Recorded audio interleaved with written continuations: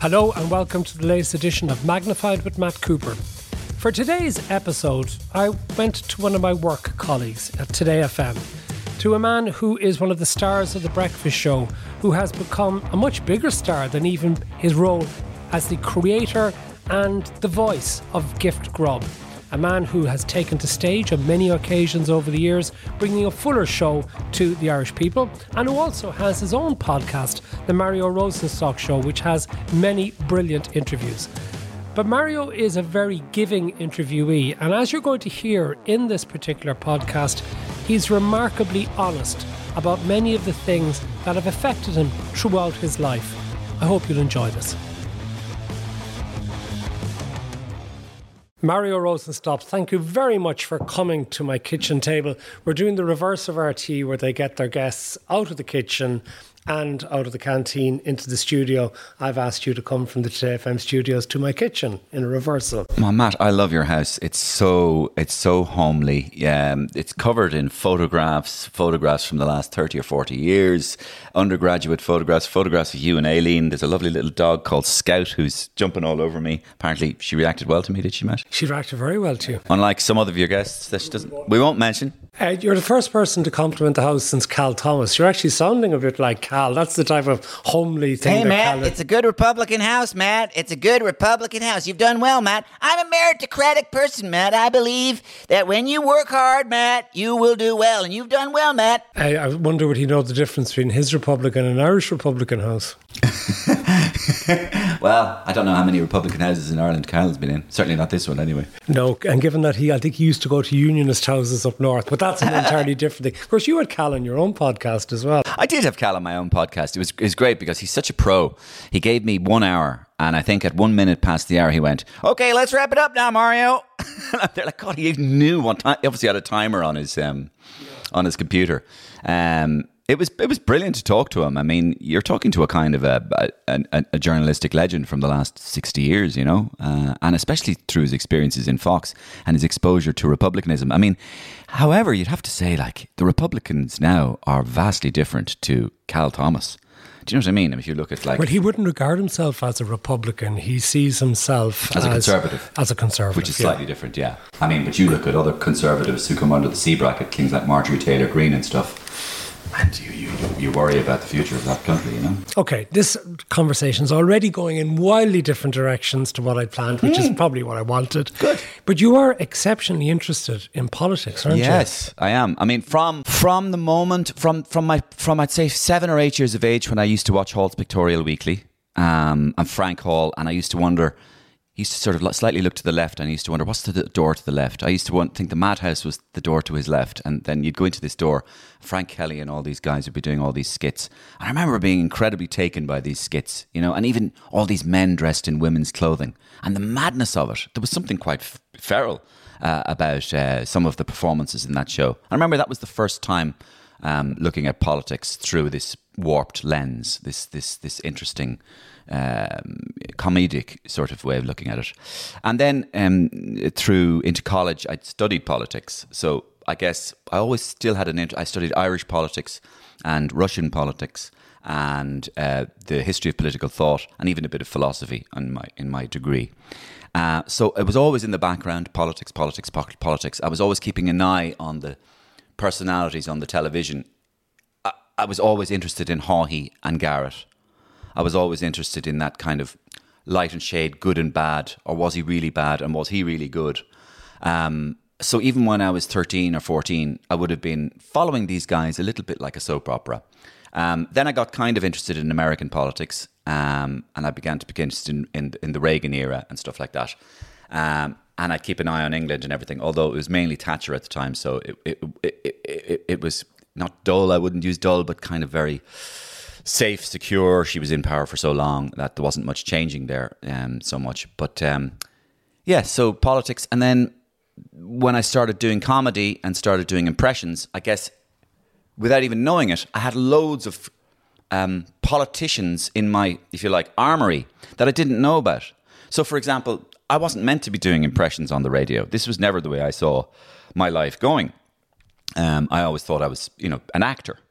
And through a series of happenstances, I ended up in Today FM in front of a microphone practicing a load of impressions. Okay, there's a few things there I want to go back and unpick. Russian politics. Yeah. Okay, so how much of an expert did you become on that? Well, not an expert at all. And primarily, one of the best teachers I had in my life was the professor of Russian politics in Trinity, Professor Ron Hill.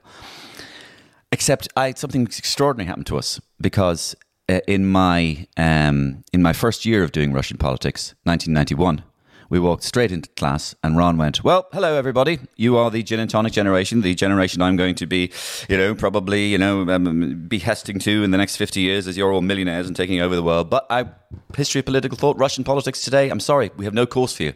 As you can see, Russia is exploding.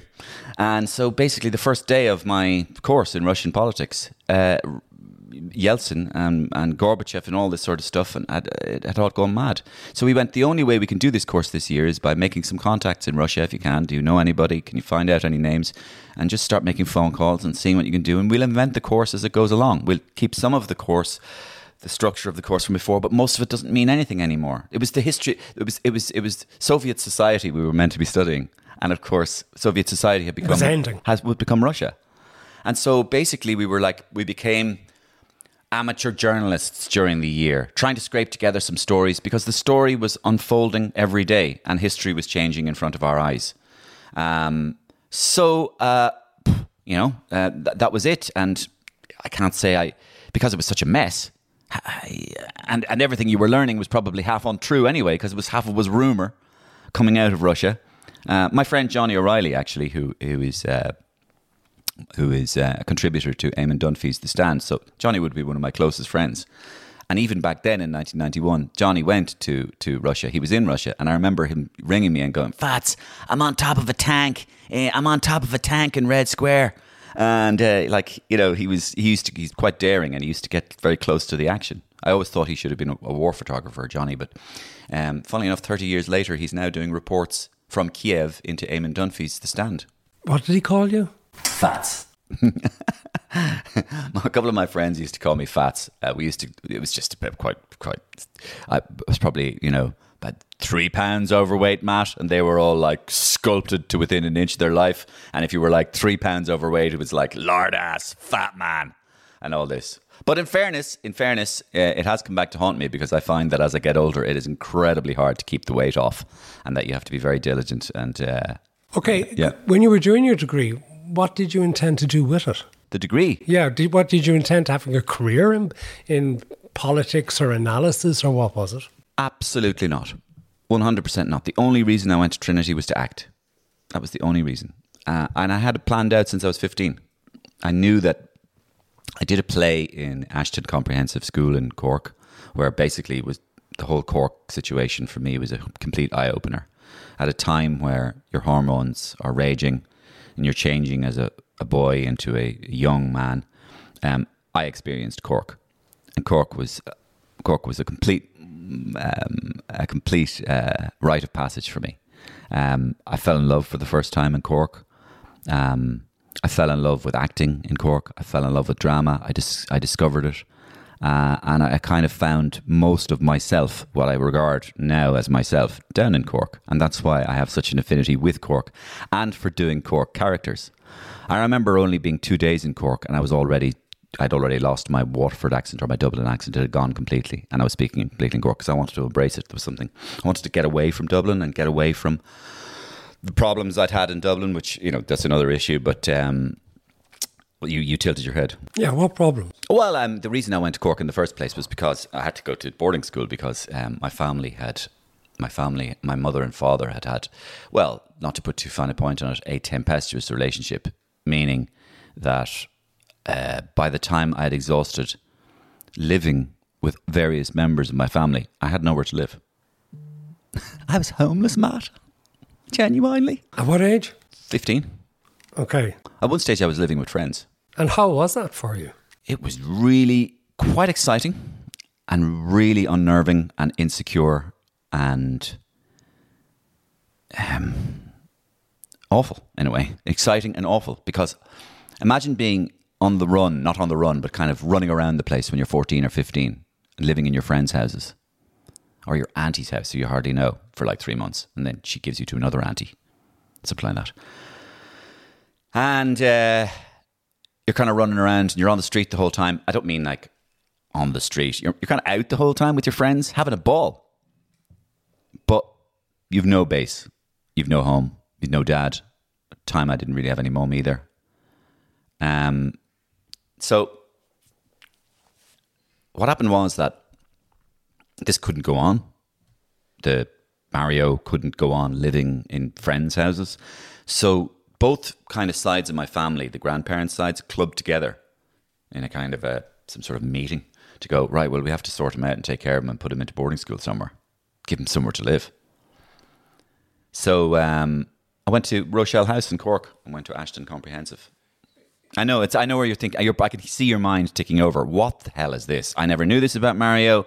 Where do I even start? I can see your journalistic brain going. Your head is tilting to the left. Your head is saying, where do I go with this? How do I fill it this one up for the listeners? I can see him at a mile off. But it is like a lot of family stories, labyrinthine and complicated. Did you have brothers and sisters? Yes, one brother, Rene. And what age was he at this Rene's 1 year younger than me. So what happened to him? Were you separated? No, he went down to Cork a year before me. So in other words, he was in the same position. So we had been living together with mum, split up, went off the rails. Dad, no, couldn't do it. Aunt, uncles, just wasn't happening. You can't expect your uncle, who has a life of their own, to kind of look after two. You know, it was just bonkers. It was totally insecure. It was totally mad. I was actually thinking about it coming over in the car because I knew that this is a different kind of an interview, so I'm completely conscious of where I'm going with this. I have no problem talking about this. But I was thinking about it on the way over in the car, and I was going, yeah, that's why I became fixated about owning a house. I really became fixated very young about owning a house because I was totally insecure about being nowhere to live, that I would have nowhere to live, that I would literally have no roof above my head.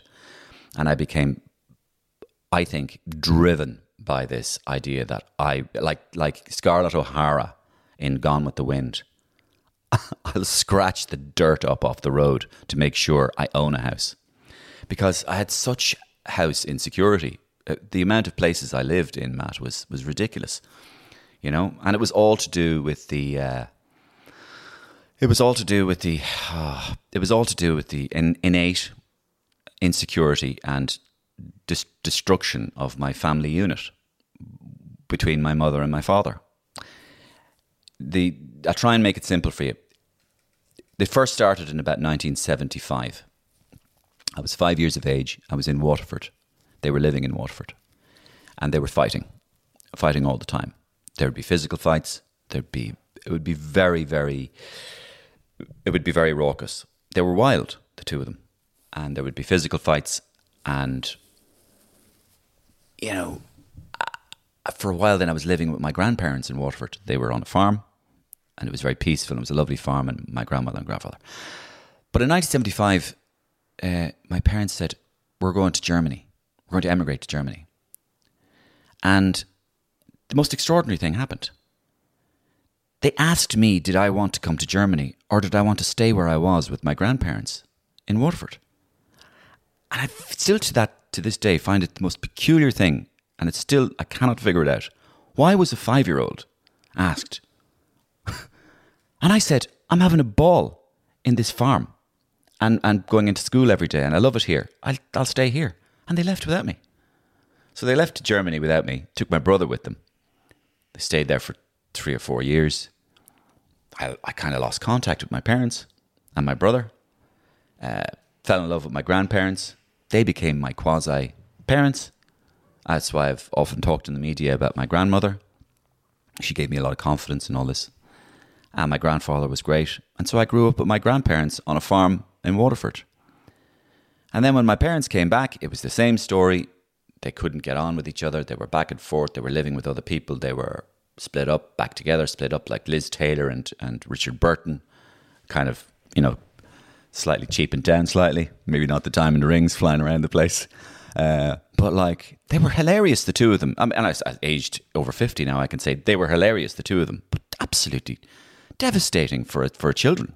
Are they still alive? Yes, both of them are still alive. My father's still alive, and my mother's still alive. And I've spent quite a long time over the last few years with my mother trying to iron this out. Literally taking out a phone and going, so hold on, give me the timeline. Was it 1975? Now, let me just get this straight. You gave me the choice of staying in Germany. Why didn't you drag me by the coattails and just bring me with you? You're my mother. He's my father. What the hell is wrong with you? Mad. But anyway. And what does she say to you about that now? Oh, God. I probably shouldn't even go into it, Matt, because... Well, don't if you're not comfortable. No, it's not. It's not that it's uncomfortable. It's just that I'm still trying to find the answers myself. And she finds it very difficult to explain. She said her and her husband it was very, very hard going. They were trying to make it work. They would fight all the time.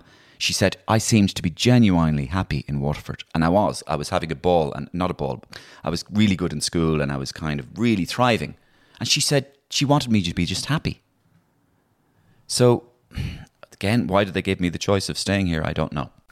Do you have a relationship with your father? No, I don't have a relationship with my father. And that's something I've thought about a lot. And so much stuff has happened, and even through the media, so much stuff has had it, because for a while I was so pent up about it and so upset about it that I eventually began to use the media as a soapbox to get it off my chest. Nobody else I could talk to about it. You know, I could talk to my best friends like Nick about it, and they would be great listeners and everything. But I wanted to almost see, if I said it publicly, what would be the reaction. Because I wanted to know, was I mad? Is there something wrong with me? You know? So basically, I have no relationship with my father. It's an empty, dead relationship. And a particularly unhappy experience I had, actually, was with Ivan Yates. Ivan interviewed me on his program on Rosenstock. And he brought this up about my father. And during the discussion, he began to berate me. And after he berated me, he began to shout at me. Say, why? He began to shout and roar at me live on air. Right? So it's like, Hold on a second. Why aren't you talking to your father?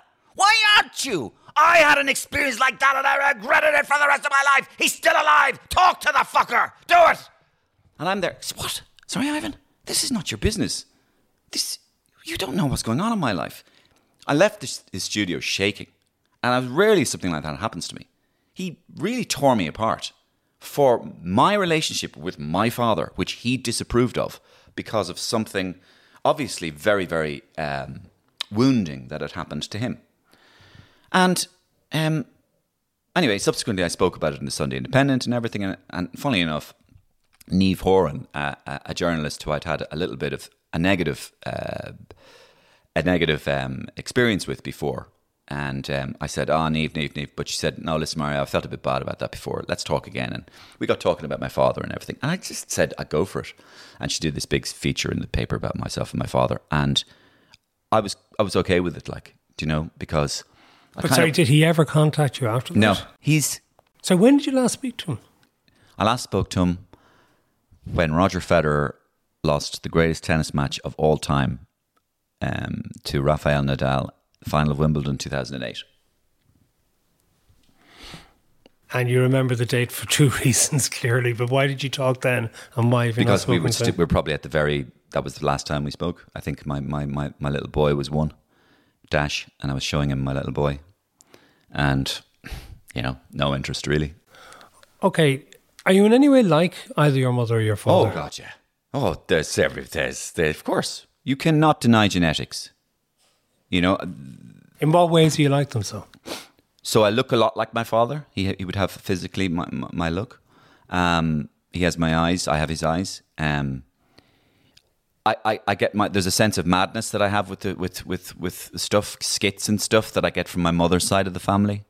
So that side of she's in O'Donovan from Waterford, and that whole side of the family, we're all wired a bit in terms of putting on skits and doing voices and taking the piss out of each other and playing pranks on each other, practical jokes that go too far. I mean, there aren't many people in the world that bring practical jokes too far. And they were that kind of family. They would push practical jokes all the way, scare the shit out of you. And that kind of gave me one of my first inklings into the veil between reality and unreality. That we all go around with we act real, but actually just behind that curtain is an unreality. And that's something I always wanted to tap into. The idea that what's the difference really between a skit and reality? It's just another way of looking at it. It's both are the same. We just choose to believe one. And it's so funny, sorry to change the subject again, but when you see somebody like Boris Johnson, there is no difference between the skit and reality. He is the curtain and behind the curtain and in front of the curtain at the same time. That's a different matter. But anyway, so she would have given me the love of, or maybe the instinct to play act and do skits, be an actor and love that other world, that world where things aren't real, make believe. And him, I suppose a lot of it came from physicality, that we may be looking at it, but his father was a German doctor who fought in World War II and was on in combat and in Jersey, on the island of Jersey, and didn't see much combat in Jersey now. But that's where he met my grandmother. So that's a very funny story. That my grandfather was a sort of 6'4", looked like Ralph Fiennes kind of. He was a Nazi, was he? He most certainly was not a Nazi.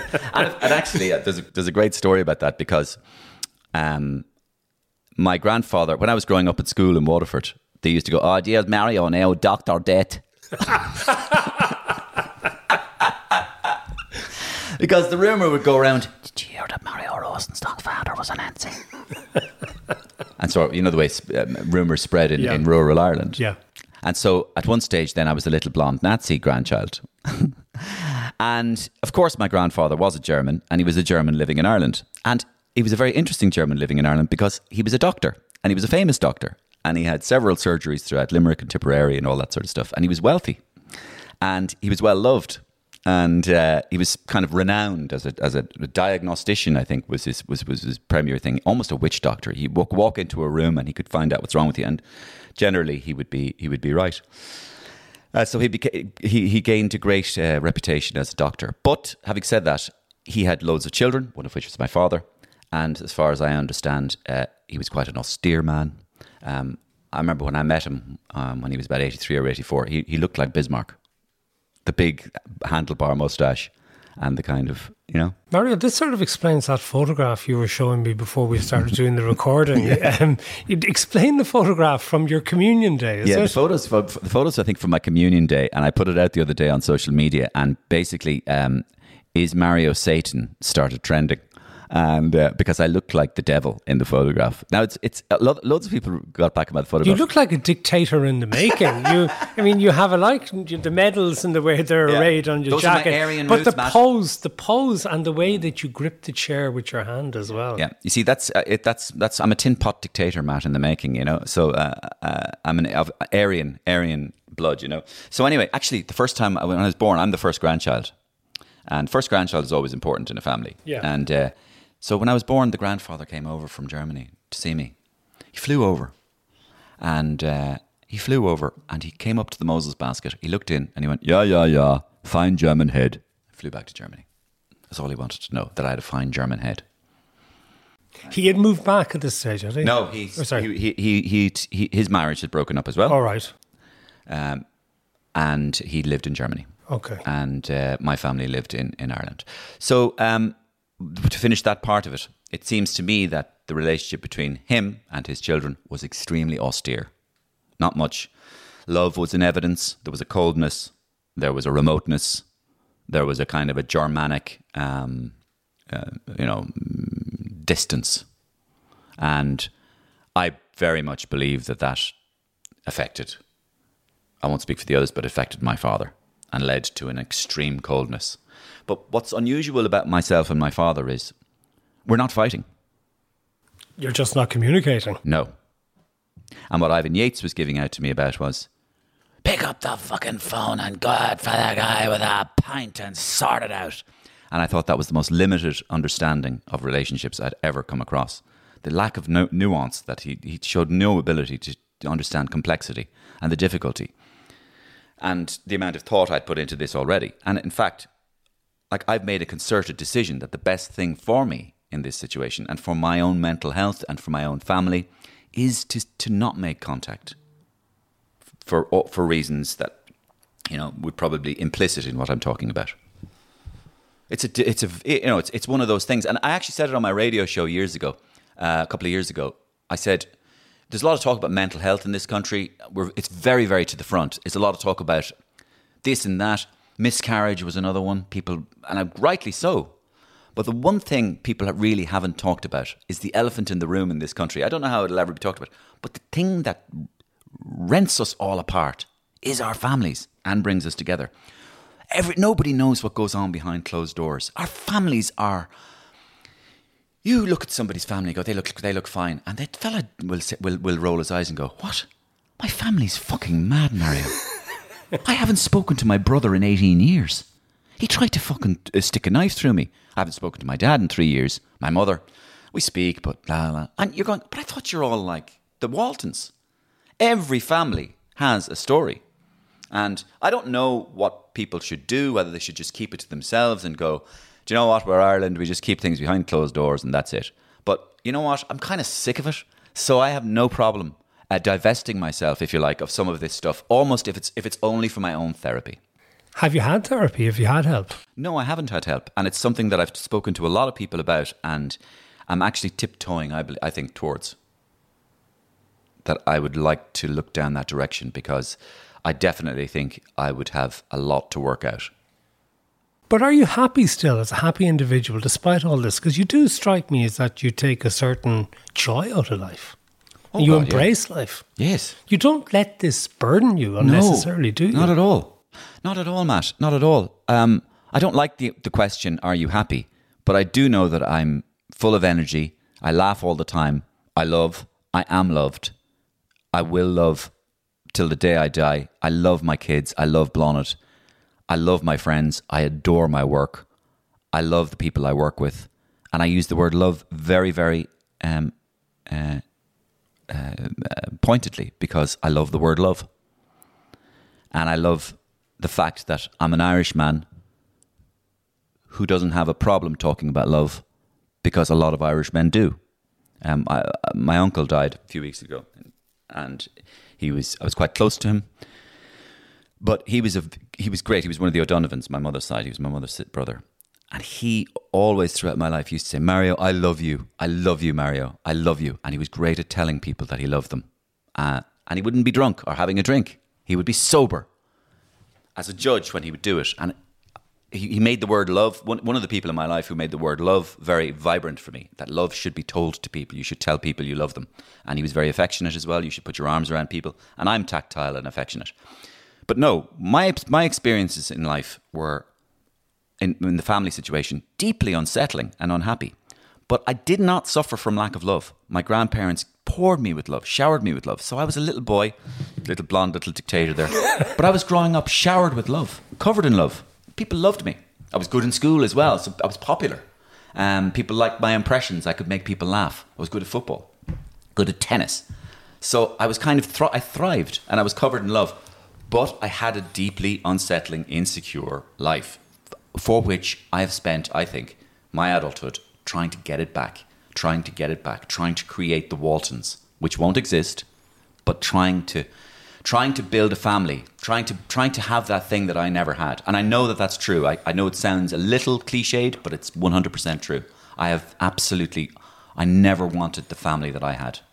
Never wanted it. I wanted to look in my children's eyes just when they're over there and looking at television. I wanted to look in their eyes and go, they're happy. They're not insecure. They know where they're going to be tonight. They know that their mama and dada loves them. And I never had that, but I wanted them to have it, and I'd kill myself to do it. And that's what I've been doing. Happy in my work and joyous that I can make my family and my wife happy and secure.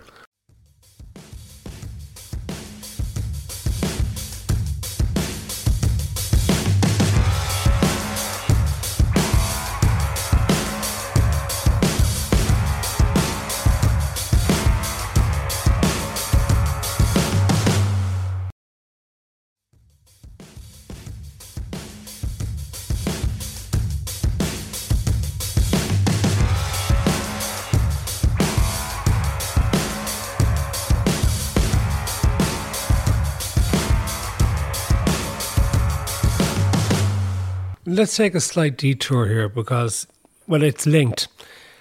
And one thing that has struck me about you over the years, which is really to your credit, and I think I understand it a little bit more now, is one thing I've always really liked in your humour is that you're never cruel to people. You might take the piss out of people a bit, but unlike other comedians who I won't name, I've never seen an undercurrent of nastiness. You like people. I love people. It's not in me. It's not in me to be nasty. It's not. No, it's not in me to be nasty. No, I've heard you say such and such is a bollocks or whatever and stuff like that. I mean, you're not blind to people's I'm opinionated. faults. Yeah. And I do have opinions about people. But you don't actually, in your sketches or in your comedy, ever try and inflict hurt on your subject. Not at all. Not at all. And I think that's outside the pale. Yeah. I think there's several aspects to that, what you're talking about. One is I try and see people for what they show to public. So if you're a Minister for Finance, you have to answer to the public. You are there to be shot at, and I will try and see what you're doing officially and publicly and see what we can do with that. But I have no interest in going on about your private life or your sexual predilections or or what goes on underneath the veil. I don't want to hurt people. I don't like bullying. I hate bullying. And I think when you have a pen and a bully, and if you have a microphone, if you're on stage, you have the potential, yes, to bully and hurt people. And it's easy. It's easy. It's easy to be crass and it's easy to be nasty. And so I say I choose not to go down that road. I also, though, think that there's a slightly different sense to my comedy. I love the surreal and I love the madness and the absurd rather than the, let's say, deeply satirical nastiness, if you like. Because this is one of the problems that annoys me. This is about satire. Satire is often confused with just being nasty. And it isn't. Satire is comedy plus truth, pointedness. But it must be funny, in my view. It can't just be nasty. If there's a guy, you get into a taxi, he goes, the government pack of fucking cunts. That's not satire. But a lot of people would sort of claim, we spoke truth to the people, right? And you could easily do a sketch where you just go, them and their fucking expenses, and they're riding us all, and they're fucking us all, and they're just like assholes. And what a great sketch there by Jimmy whatever, You're going, well, that isn't a great sketch. It's just saying they're a load of bastards. Saying they're a load of bastards is not hard. It's easy. Well, can you say they're a load of bastards? By being funny, though. And one of the ways I choose to be funny, or try to choose to be funny, or try to find humour, is in this surreal thing. So, analogy, lampoon, parody, music. But there has to be an element of truth to it, doesn't there, to make it work? And I'll give you one example, one that I love of one of the characters that you do. And I'll tell you why I love it in a second. But Pascal Donoghue. Pascal is a very, very well-spoken and thoughtful individual. And you have him then breaking out into a gurrier at times. And one of the reasons I enjoy so much, I was interviewing him recently, it was on Budget Day, and the next thing I heard an edge coming into his voice, and the next thing, he's going to go on Mario on me. He's going to actually go, because there is that toughness to Pascal, which actually is perhaps not necessarily always appreciated. And I think you know him from college, don't you? No, my wife went to college. He was 4 years behind me. So the thing about that is, that notion would have started in a meeting room. Yeah. And I'd be talking to Ian and Charlie, and I'd be going, so Pascal Donoghue, right? And he's Pascal Donoghue. He's like, guys, he is absolutely ruling the roost here. Look at his competence. Did you see the way he was able to fillet Pierce Doherty last night? Did you see the command of his brief he has? Do you see the way he's able to get into Matt Cooper and do the book reviews? Do you see his knowledge of music? This guy has a brain the size of the Congo. I mean, this guy is gifted. And he's so polite and nice and good with it all. I'm going, there must be something driving that. You can't just be that. He is a man of steel beneath this. And I then invented this idea that it's Leo and all these guys are just the Borisy frontmen, and that he's running the whole fucking show. And that he's all very nice and it's mad. I mean, I met him coming through the door once. His arms went through the air. up into the air, and he smiled and went, Mario, Mario, Mario, oh Mario, I love the skits every morning. I some of them I can't hear because I'm busy with my brief, but they are all sent to me, and I listen to them judiciously and religiously, and they're wild, the flights, the fancy. He even gets the humour about himself. And, you know, underneath all this then, I reckon that there is a man of steel. And of course, he was brought up. He wasn't brought up in Fox Rock or anything like it. No, he's a Ballymun boy. He's a Ballymun boy, and so I invented this character, Ballymun Pascal, the guy that could turn on you in a second, and that Leo and all those are aware of it, and that behind the scenes, it's Pascal running the whole show, really. And that was my idea. But I've applied that, if you like, rule of thumb to most characters I've done on Gift Grub, because I love the idea that behind a character, there's somebody else.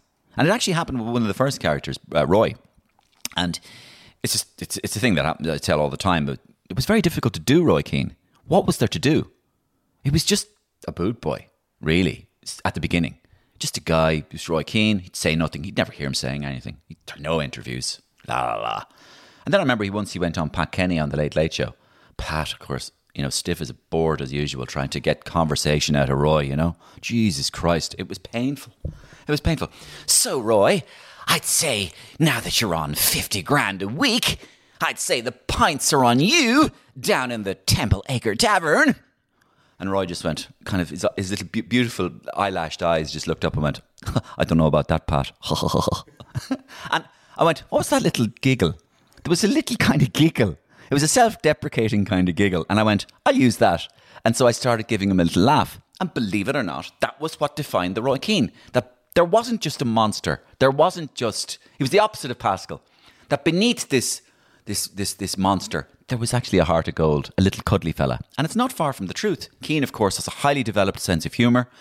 He's extremely intelligent. He's extremely generous. And extremely generous, it seems. But a highly developed sense of humour. And I thought this was interesting. And so that's why for the last 20 years, people would come up to me in pub and a fellow would come up to me behind me and just go, ha, ha, ha, ha.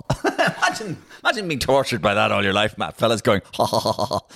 And, this idea that people would hand you their mobile phone at 11:20 in a pub at night and go, Mario, just do my voicemail message, will you, as Roy Keane? And you go, what's your name? Matt. How's it going? Matt isn't available to take your call at the moment because he's out of training with me. Ha, ha, ha, ha, ha. Leave a message. Ha, ha. It's just like, that's my life. So I love the surrealness. And Cork, tell us a bit more about Cork. What do you love so much about Cork? Oh, God, what do I love so much about Cork? Well, it taps into my life so much. It crosses over my life so much. Cork is a deeply political town, through the treaty and through, Collins and the anti-treaty and pro-treaty. And then, of course, it has this sort of affinity with Labour as well, because it has a city and an inner city. And it has a sense of social justice in it as well. So it has all the classic things that Dublin have. But I love the way it sees itself as other. I love the way the Cork sees itself as other. I love this. This is my favourite. I think it may be something in me as well. I've never been one to run with the herd, ever. I remember I never saw Riverdance, ever. Everybody I knew went to see Riverdance, and I never went to see Riverdance. And the more I never went to see Riverdance, the more I never was going to see Riverdance because everybody else did it. And I never bought telecom shares. For those of you who are too young to know, everybody had telecom shares. I never did that. And I never wanted to be one with the herd. I would always be the one in class who go, so we all agreed on that class. And I go, no. And I go, what's wrong with you now, Mario? I go, it can't be right if we're all agreeing on it. It's just, we're all just nodding our head. It just can't be right. Let's question it a bit more. So I love the otherness of Cork. They call it the Rebel County. I think this is slightly different. There's an otherness. They love being, we are not of Ireland necessarily. We are Cork. It's like as if it's Cork first, Ireland second. And there's something about that I quite love. It's like Narnia. It's another place. It's like there's Ireland, there's Dublin, but then in the far distant beautiful land with its own microclimates and beautiful towns like Glengariff and Goleen and everything you have as well, by the way, in your big city smoke, there's Cork. We are Cork. And all the people that come out of Cork, you can see it. So, for example, the public personalities like Ronan O'Gara, it's obvious, I mean, it's just, it's non-negotiable. It's Cork. It's always going to be Cork. with Roy Keane. Of course, it's Cork. You know, it's non-negotiable. And I love that stubborn. Now, whenever I go down to Cork, which is frequently because I'm always doing shows down there, the other thing about it is their sense of humour. They have a finely developed sense of humour. So when you get into a taxi in Cork, taxi driver, liable or often or not, will give you 5 minutes of material on stuff. And it won't be bad. You're going, this isn't bad shit. Like, I mean, after a while, I started taking out the phone and recording them. Because I'm going, this is actually new, fresh. Not cliched stuff. Great senses of humour. And I don't know, there's something warm about it. Look, it's a personal thing as well. Maybe not everybody has it, the same affinity. But I was 14, 15 years of age. I was in boarding school. I was being lowered down by bed sheets onto the road to escape the boarding school at night so we could go out to Lennox's for chips at midnight. You know, sneaking out to a pub, you know, age 16, underage, falling in love, kissing girls.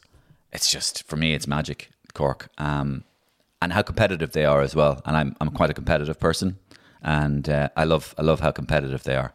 Spirited. But I think mainly it's the proudness and the otherness. The fact that they are other than us. Don't you, boy? Okay, let's move on. Tell me a bit about your love of being on stage, because let's leave Gift Grub aside for a moment, but Gift Grub gives rise to the tour that you're about to go on, and this must be, I don't know, is this your 10th, 12th, 20th tour? I don't know, how many is it? Yeah, it's about the 14th tour. 14th, yeah, okay.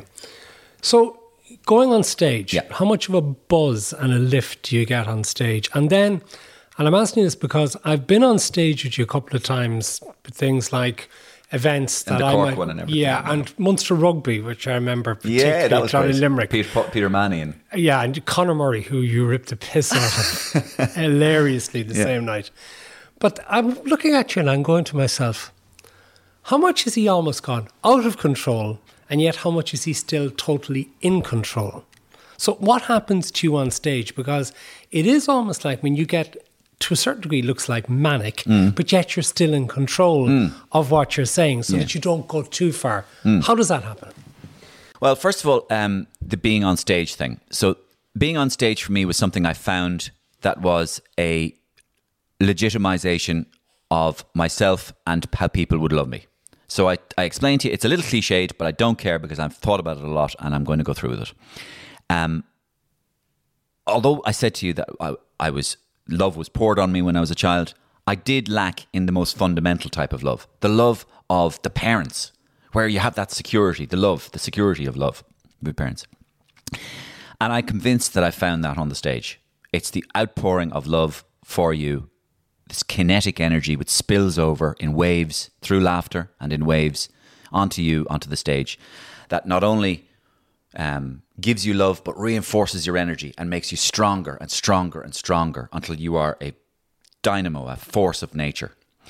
The love is exceptional and it powers you, up afterwards. I often talk about being on stage and the feeling you get about being on stage. I don't know if you've ever heard me talking about this, but I like to analyze the actual physical manifestations of being on stage that will happen to you. So, for example, I have a bad sense of smell, and my hearing is 80%, I'd say. It's a little 20% short. When I come off stage at night, I can smell absolutely everything. And I can hear things from a mile away. My senses are completely enhanced. I am, to all extent, lupine. I'm like a wolf. And this feeling, of course, is something I've analysed, and it's something that other performers get. Maybe they haven't talked about it as much as me, but it's a fantastic feeling. You are truly, totally alive. All your senses are awakened. Now, there's a scientific reason for it, and it's all the blood capillaries in your body, the tiny little capillaries, are filled and flowing with blood, enhancing all your senses. And of course, this is why actors and performers frequently do the worst thing possible you can do. I feel great. I want to feel even better. Let's take drugs and get drunk. I was just about to ask that because it's the come down after that. Yeah, then. massive come down. And how do you deal with it? Yeah, very massive come down. So beginning of my career, I used to deal with it very poorly. I used to drink excessively, drink until I fell down, except it takes so long for the adrenaline to wear off, you'd only fall down at about 6 o'clock in the morning. And then you're some heap the next day. So then I gradually realised this won't work if you want to keep it going on the long term. So now I watch Napoleon documentaries. And believe me, a 3-hour Napoleon documentary about the Battle of Austerlitz is going to finish you off at night, because your brain is so alive that you need to consume dense material to sate it.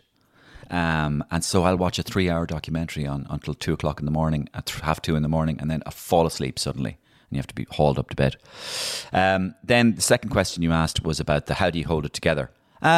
I think you're in so much control. Your brain synapses, your synaptic energies, your neural impulses are working so fast that actually you're 2 or 3 seconds ahead of everybody all the time. And emotionally, I'm in control. I mean, I'm playing a character. Emotionally, I'm in control.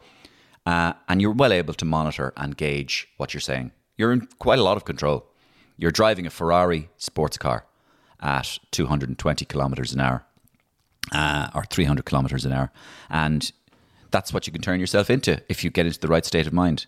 It's fascinating because to perform on a stage 2 hours, which I do, the adrenaline, I'm used to it now. The adrenaline starts coming into your body at about 3:30, 4 o'clock in the afternoon, and gradually 5, 6, 7, 8, it deepens until at 8 o'clock you're a tiger, basically. Get ready to get out. You from a wolf to a tiger. Yeah, or a tiger then later to a wolf. And you are, for a one-man performance, to do something on stage where you transform characters so much, and you sing and you dance and you dance and you sing at the same time, and you utterly transform character and you inhabit characters, because I see them as characters rather than impersonations. Yeah, I think we've come a long way from impersonations. I'm much more into the idea of character, that you inhabit somebody, that you become them, and that you think as them, as you do them. You know, it's not Mike Yarwood. Yeah, it's that's 50 years ago. But it's also a representation. I mean, you don't literally become Ronan O'Gara. Of course you become a representation of Ronan O'Gara. As Ronan O'Gara. It's how I see Ronan O'Gara. Yeah. And that's, of course, one thing. I mean, you'll get people in like going, that doesn't sound a bit like Matt Cooper. Right? And of course it isn't. What it is it's a cartoon, and it's an impression. So, like, for example, you know, if you looked at one of Manet's or photographs, you went, doesn't look like a tree. Yes, it's his impression of a tree. You know, I mean, the whole idea is, if you want to do a fucking, you know, if you want to do a spot-on impression of somebody, just get their voice. Put it on the tape instead of yourself. That'll be the exact voice. Why bother you doing it at all? It must be an impression. And that's why people who do enjoy what I do, enjoy it, because they're hearing my opinion through a voice. Yeah. So when you are doing Pascal, you're painting a picture of who Pascal is, or the entitlement of Leo, kind of blasé kind of entitlement of Leo, you know, which you can't get rid of. So you're doing an impression and giving an opinion. You're going on tour. When does the tour start? So the tour starts on February 24th in the Royal Theatre in Castlebar, and then there are about 23 nights all throughout Ireland, including at the moment 3 nights in the Opera House, Thursday, Friday and Saturday, 3 nights in the Olympia, and a very good one, March 17th in the INEC in Killarney, Paddy's Day in Killarney. That would be fantastic.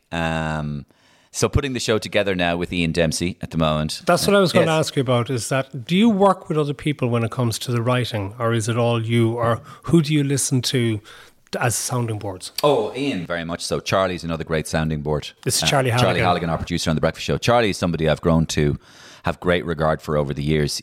He started off as a producer or as a researcher, and now he's a producer. And I initially saw him as a producer, but it turns out he has a great comic head on him as well, and great judgment head. He's great judgment as a producer, Charlie, and he kind of knows Gift Grub stuff as well, and he knows what people might like to hear.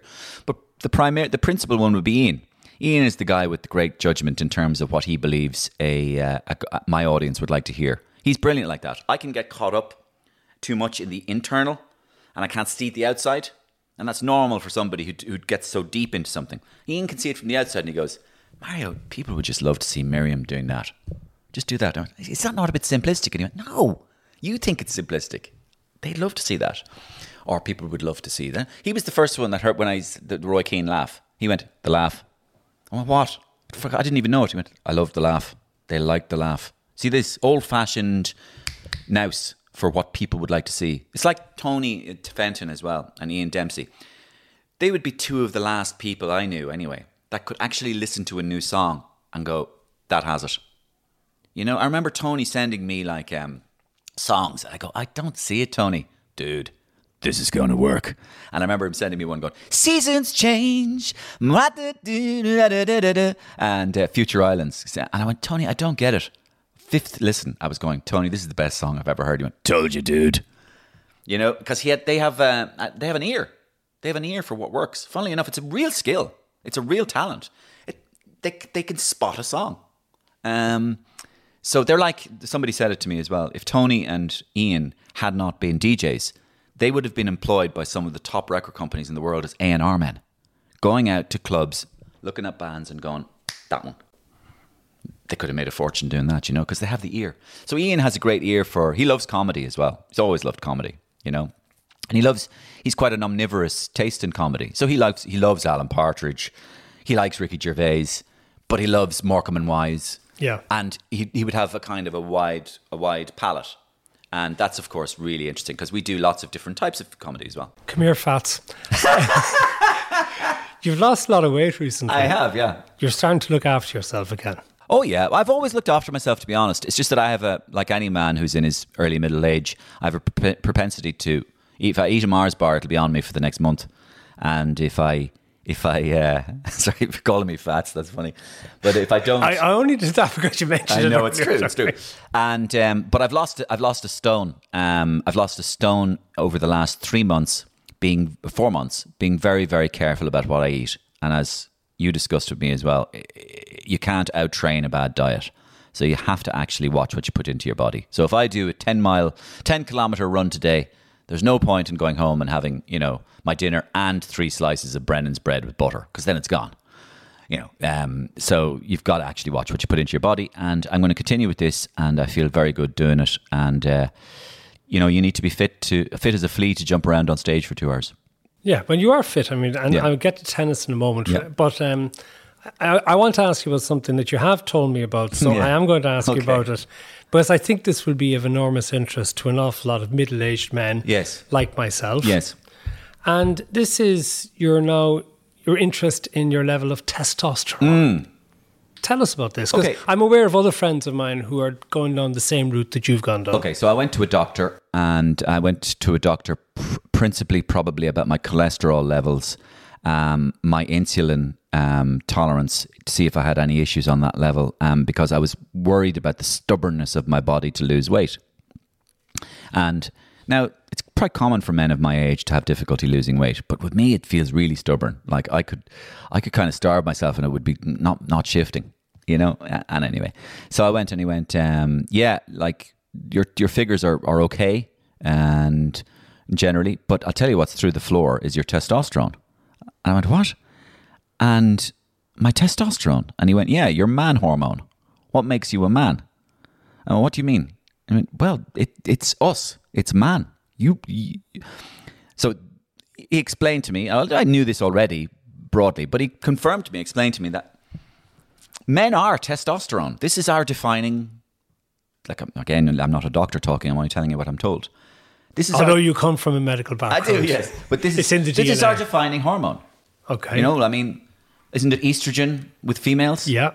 And testosterone for males. It gives us our drive. It gives us our erections. It gives us our force, our what you might call manliness, I suppose, whatever that is. I'm reluctant to say that word in the modern cancel culture. But you don't seem to be lacking drive. No, I'm not lacking drive. But what it seemed was that my testosterone was through the floor. Very, very low level. Abnormally low levels. That must have come as a surprise. It did. Yeah, it did. And then I went on a course of testosterone. So it's called testosterone optimization. And I've been on it for about 4 months, and I feel better. And the principle... In what way better? I can be very clear about it. A fog has been lifted from my thinking process. I was a little bit foggy, and I felt a little bit foggy, and much more clarity has come into my thought process, my decision-making process, and what I believe can and will work. In other words, confidence. in saying, this will work, I'm going to do this. Okay? You're skeptical.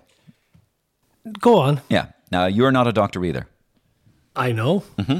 So, the ability to take on a bit more planning and hard work. Now, I work hard already, but I've decided that I'm able for the hard work a bit more. I'm kind of planning more for the hard work rather than panicking when the work arrives at my inbox and going, I can't handle it. It's just too much. I'm being overwhelmed. I'm kind of feeling myself a bit more capable. Sorry, were you feeling overwhelmed? Yes, I frequently feel overwhelmed because I do so many things. So I do Gift Grub, stage, I do many, many corporates, and I do a weekly podcast with weekly comedy, which comes up with new ideas as well. And you're constantly. And sometimes the deluge can just come in on top of you like a wave and you just cannot deal with it. And you panic. Sometimes when I panic, then I just go, I need a few days off, go home and I drink a couple of bottles of wine to try and, as Vincent Brown used to say, delete the files. He used to say that to me. Can't do Friday. Why? I need to drink. What? You need to drink on Friday? Yes. To delete the files. Sorry, Paul Howard told us exactly the same about Vincent Brown recently. Did he? Yes. Well, this is what Vincent told me to my face. And he told it to Paul's face as well. Very funny. So, I feel good since, yeah. And I believe also it's helping with my weight loss. I cannot confirm that, so I'm not a doctor, but I do believe it's helping with my weight loss because my weight loss is not sudden, it's steady.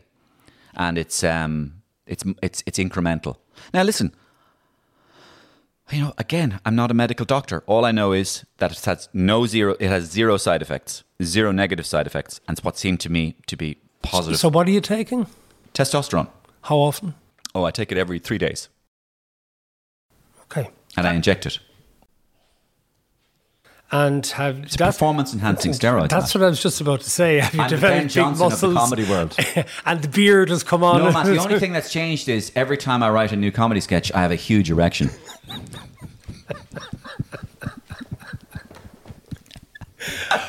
Okay. I mean, I tell you, when people call me the biggest prick in Irish comedy... Okay, listen, just to finish off, your podcast, because I mentioned at the start you had Cal Thomas on it. Yeah. One of the ones that I really enjoyed. That the dog. Yourself? No. You were brilliant on it. Oh, stop. If you want to listen back to Matt's podcast, he was effing and blinding on it. It was great. I think he felt a liberation from not being on the last word. Anyway, one of the ones that Scout, my dog, got a very long walk on, which I really enjoyed. And this is maybe somebody who was one of the lesser known people, Conor Nyland, because your love of tennis. Yeah. Did you enjoy the Conor Nyland? I thought the conversation you had with him was absolutely fascinating. Yeah. And you got so much stuff out of him, great stories out of him. Yeah. But your love of tennis is, that's your number one sport. I know you play golf as well. Yeah. And tennis, miles away. Yeah. Miles ahead. Why? What is it about tennis? I don't know, but I've thought about it a lot and I have some theories. One is it's independent. So you are responsible for yourself. I love team games, but I love independence of being able to do it yourself. So it's your fault. If you made the mess, you clean it up. If you get the awards, you've done great. The second thing about tennis is that it is a stage. Tennis is an auditorium. It's a theatre. And the audience watch the play. And in the play, we all have our lines. My line. Your line. My line. Your line. Resolution. Clap. Applause. Bow. It seems to me that I've always been on stage, even when I was on tennis court. And I think there's something dramatic about tennis. So, for example, when you watch, let's say, Wimbledon, and quiet, please. McEnroe now. About to serve for the match. And this moment of pure tension is in the air, which you don't necessarily get in other sports, which are continuous, raucous noise. Okay, Johnny Sexton does have quietness to take his kicks at goal, but it's not quite the same. I would have thought that was off-putting quietness. Yeah, for the kicks at goal. Yeah, well, he can deal with it, clearly, and Rog can deal with it. But no, it's the drama of tennis that I love, the drama. And it is helped as well by some of the great personalities I've seen through the years. My first love was Borg, and subsequently ended with Federer, who I adore. All right, I'm going to call a halt to it there. That has been the most fun I've had in ages with talking to somebody. That has been absolutely terrific. Before you go by, let me know the name of your doctor as well. And I recommend your own podcast to everybody, and I'm sure you'll have a sellout tour next year as well. And look forward to hearing you on Gift Grub, although that thing that you do with myself and Frank Greeny, I don't know what you're at with that.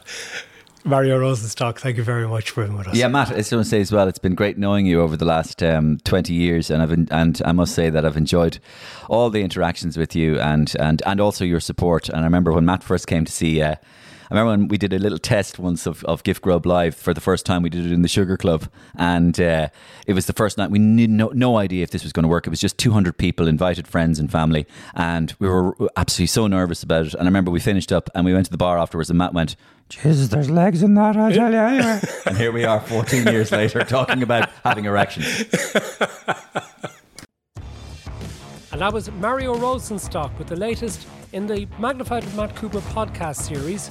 There are many others that you can enjoy if you go to the Go Loud app or wherever it is that you get your podcasts. And please, if you do like them, well, share them with friends. We want to get the message out that there are these interviews there to as many people as possible. And my thanks again to Mario for having been with us. He has his own terrific podcast as well on the Go Loud app, The Mario Rosenstock Show.